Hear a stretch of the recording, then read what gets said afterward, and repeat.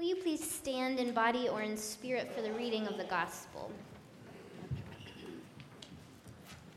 This is from Luke chapter 6, beginning in verse 17. Jesus came down with them and stood on a level place, with a great crowd of his disciples and a great multitude of people from all Judea, Jerusalem, and the coast of Tyre and Sidon. They had come to hear him and be healed of their diseases. And those who were troubled with unclean spirits were cured. And all in the crowd were trying to touch him, for power came out from him and healed all of them. Then he looked at his disciples and said, "Blessed are you who are poor, for yours is the kingdom of God. Blessed are you who are hungry now, for you will be filled. Blessed are you who weep now, for you will laugh. Blessed are you when people hate you, and when they exclude you, revile you, and defame you on account of the Son of Man. Rejoice in that day and leap for joy, for surely your reward is great in heaven, for that is what their ancestors did to the prophets. But woe to you who are rich, for you have received your consolation. Woe to you who are full now, for you will be hungry. Woe to you who are laughing now, for you will mourn and weep. Woe to you when all speak well of you, for that is what their ancestors did to the false prophets." This is the gospel of grace. Thanks be to God.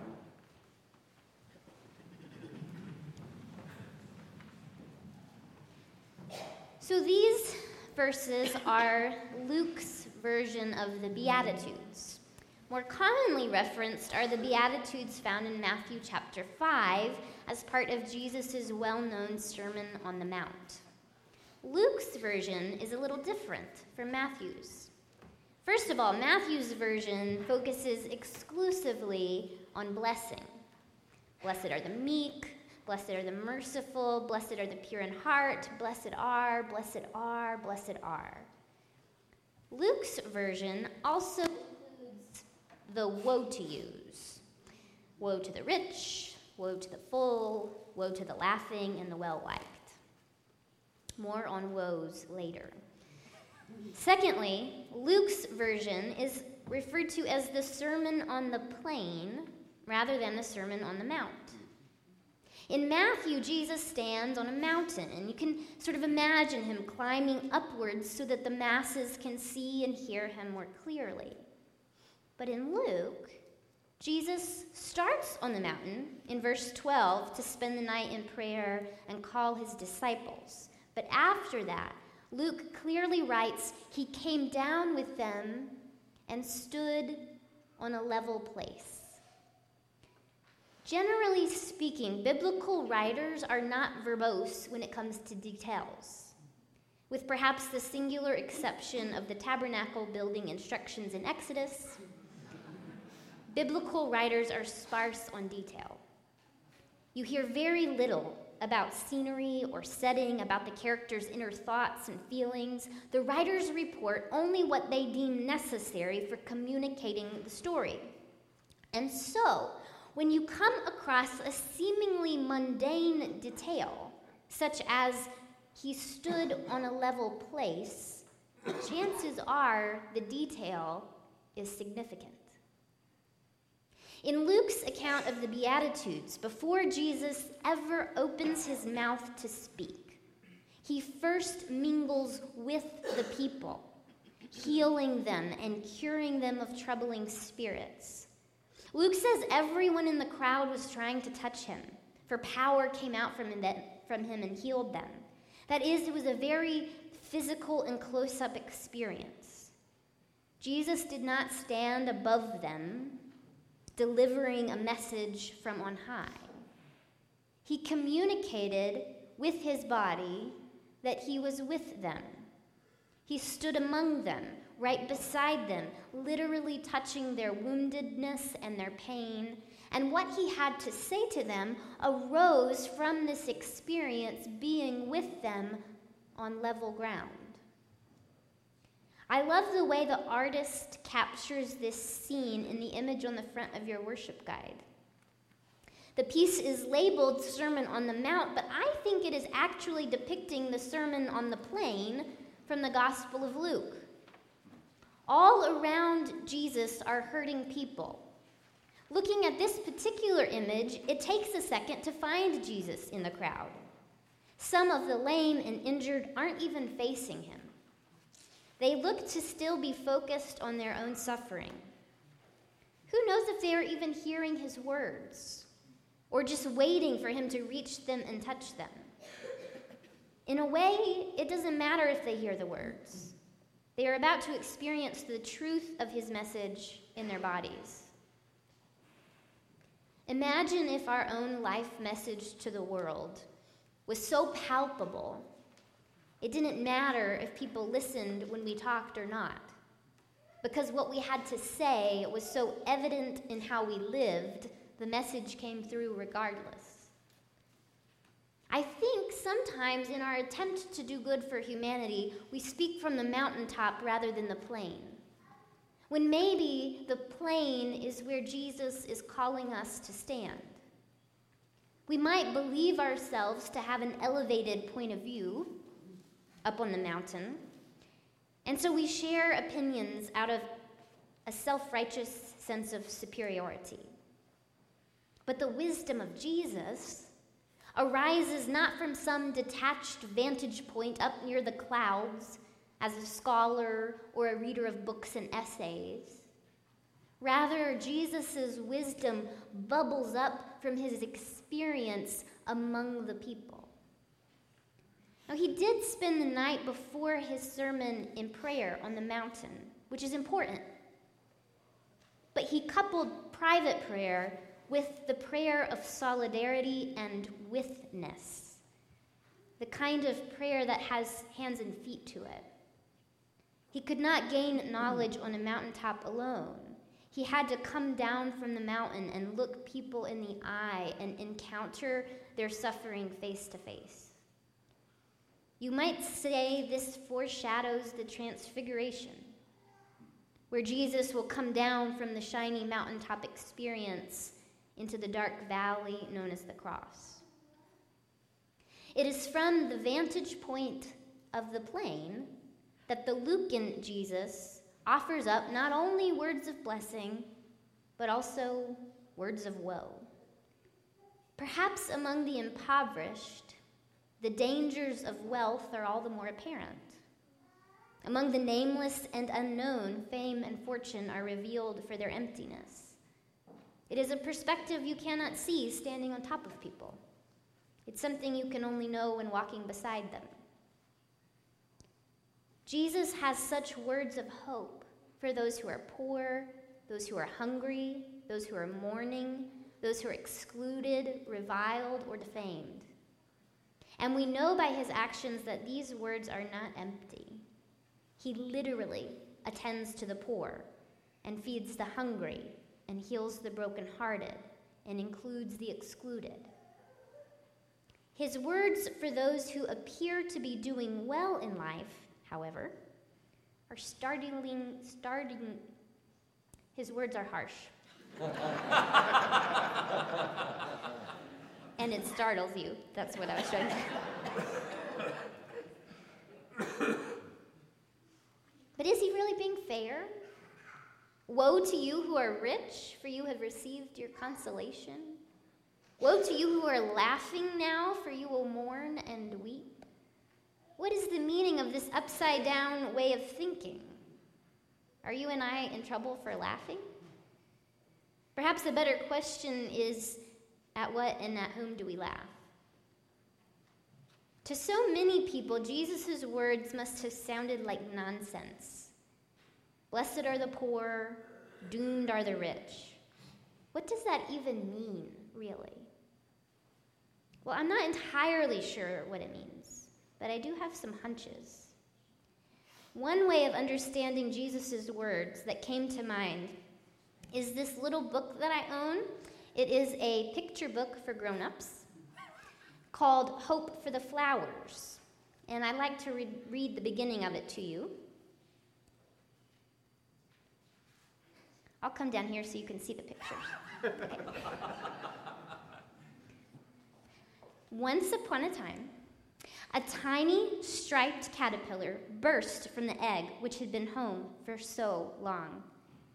"Hello, world," he said. "It sure is bright out here in the sun."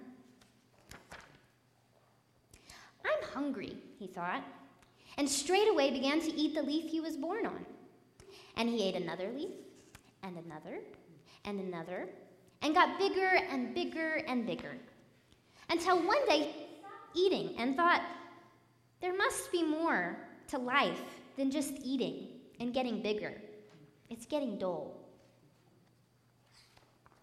So Stripe crawled down from the friendly tree which had shaded him and fed him.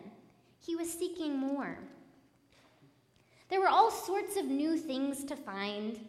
Grass and dirt and holes and tiny bugs, each fascinated him, but nothing satisfied him. When he came across some other crawlers like himself, he was especially excited. But they were so busy eating they had no time to talk, just as Stripe had been. "They don't know any more about life than I do," he sighed. Then one day, Stripe saw some crawlers really crawling. He looked around for their goal and saw a great column rising high up in the air. When he joined them, he discovered the column was a pile of squirming, pushing caterpillars, a caterpillar pillar. It appeared that the caterpillars were trying to reach the top, but the top was so lost in the clouds that Stripe had no idea what was there. He felt new excitement like sap rising up in the spring. Maybe I'll find what I'm looking for. Full of agitation, Stripe asked a fellow crawler, "Do you know what's happening?" "I just arrived myself," said the other. "Nobody has time to explain. They're so busy trying to get wherever they're going." "But what's at the top?" continued Stripe. "No one knows that either, but it must be awfully good because everybody's rushing there. Goodbye, I've no more time." He plunged into the pile. Stripe's head was bursting with the new drive. He couldn't get his thoughts together. Every second, another crawler passed him and disappeared into the pillar. There's only one thing to do. He pushed himself in. The first moments on the pile were a shock. Stripe was pushed and kicked and stepped on from every direction. It was climb or be climbed. Stripe climbed. No more fellow caterpillars on Stripe's pile. They became only threats and obstacles which he turned into steps and opportunities. This single-minded approach really helped, and Stripe felt he was getting much higher. But some days it seemed he could manage only to keep his place. It was especially then that an anxious shadow nagged inside.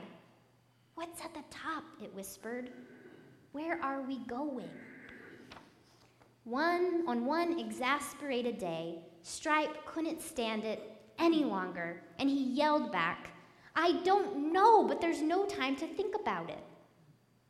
A little yellow caterpillar he was crawling over gasped. "What did you say?" "I was just talking to myself," Stripe mumbled. "It really isn't important. I was just wondering where we're going."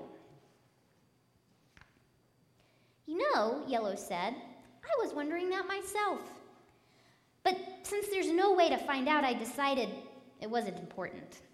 She blushed at how silly this sounded, quickly adding, "No one else seems to worry about where we're going, so it must be good." But she blushed again. "How far are we from the top?" Stripe answered gravely, "Since we're not at the bottom and not at the top, we must be in the middle." "Oh," said Yellow, and they both began climbing again. But now Stripe had a new feeling. He felt bad. He had lost his single-mindedness. How can I step on someone I've just talked to? Stripe avoided Yellow as much as possible, but one day there she was, blocking the only way up. Well, I guess it's you or me, he said, and he stepped squarely on her head. Something in the way Yellow looked at him made him feel just awful about himself. Like, no matter what it is up there, it just isn't worth it. Stripe crawled off Yellow and whispered, "I'm sorry." And Yellow began to cry. I could stand this life hoping in what was ahead until I met you talking to yourself that day. Since then, my heart just hasn't been in it. But I don't know what to do. I didn't know how badly I felt about life until then. Now, when you look at me so kindly, I know for sure that I don't like this life. I just want to do something like crawl with you and nibble grass. Stripe's heart leapt inside. Everything looked different. The pillar made no sense at all. I would like that too, he whispered. But this meant giving up the climb, a hard decision. Yellow dear, maybe we're close to the top. Maybe if we help each other, we can get there quickly. Maybe, she said. But they both knew this wasn't what they wanted most. Let's go down, Yellow said. Okay. And they stopped climbing. They clung to each other as masses of caterpillars crawled over them. The air was terrible, but they were happy with each other and made a big ball so nobody could step in their eyes and stomachs. They did nothing at all for what seemed a long time. Suddenly, they didn't feel anything crawling over them. They unrolled and opened their eyes. They were at the side of the caterpillar pillar. So there's really a lot more to the story.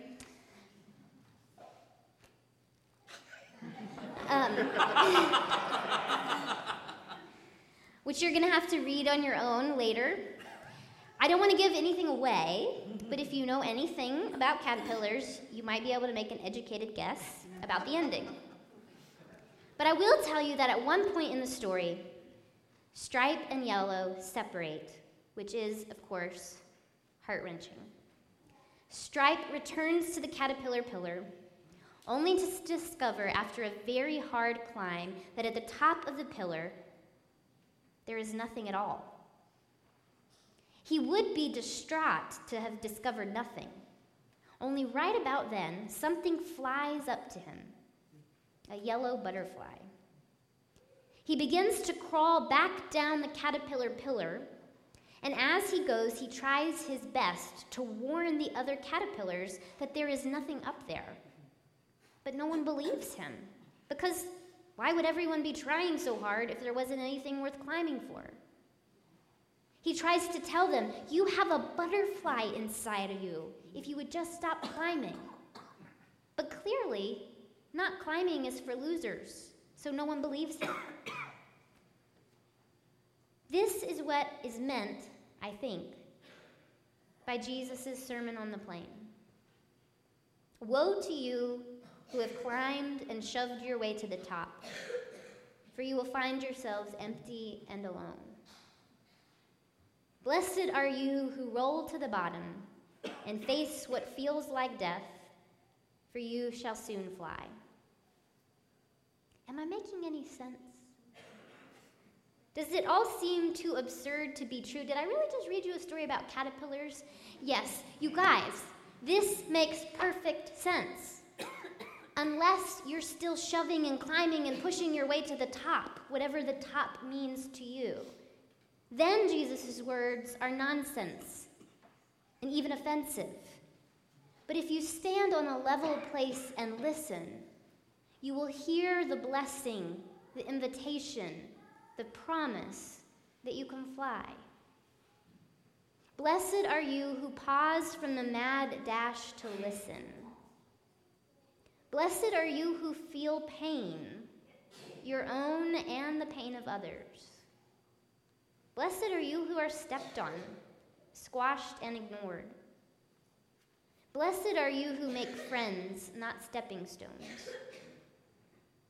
Blessed are you who fall down, and blessed are you who fail, for there is more to life than success. Woe to you who single-mindedly climb. Woe to you who are unaware that you stand on the backs of slave labor and fill your houses with the products of sweatshops. Woe to you who use people for your gain. Woe to you who laugh at prejudiced jokes or who smile along even though you don't think it is funny. Woe to you who value popularity over integrity, who network more often than you love your neighbor. Blessed are you who stand on the plain, who learn from the outcasts rather than lecture them. Blessed are you when you suffer for doing good, for Christ himself walks beside you. I don't know about you, but when I hear these words, it turns out I am in two categories. I am blessed, and I am woed. I made that word up, but the point is, I don't fall neatly into either group. So as someone who stands in two places, one that is privileged and one that is pained, I give you permission to listen to Jesus and hear what it is you most need to hear today. Maybe it is the word of blessing that your soul needs today. Maybe it is the word of challenge. I wouldn't know. I'm not in your shoes. All I know is that both messages are there, and that the Spirit has something to say to you. And if you are open, you will hear it. This I know. Blessed are those who listen. Amen.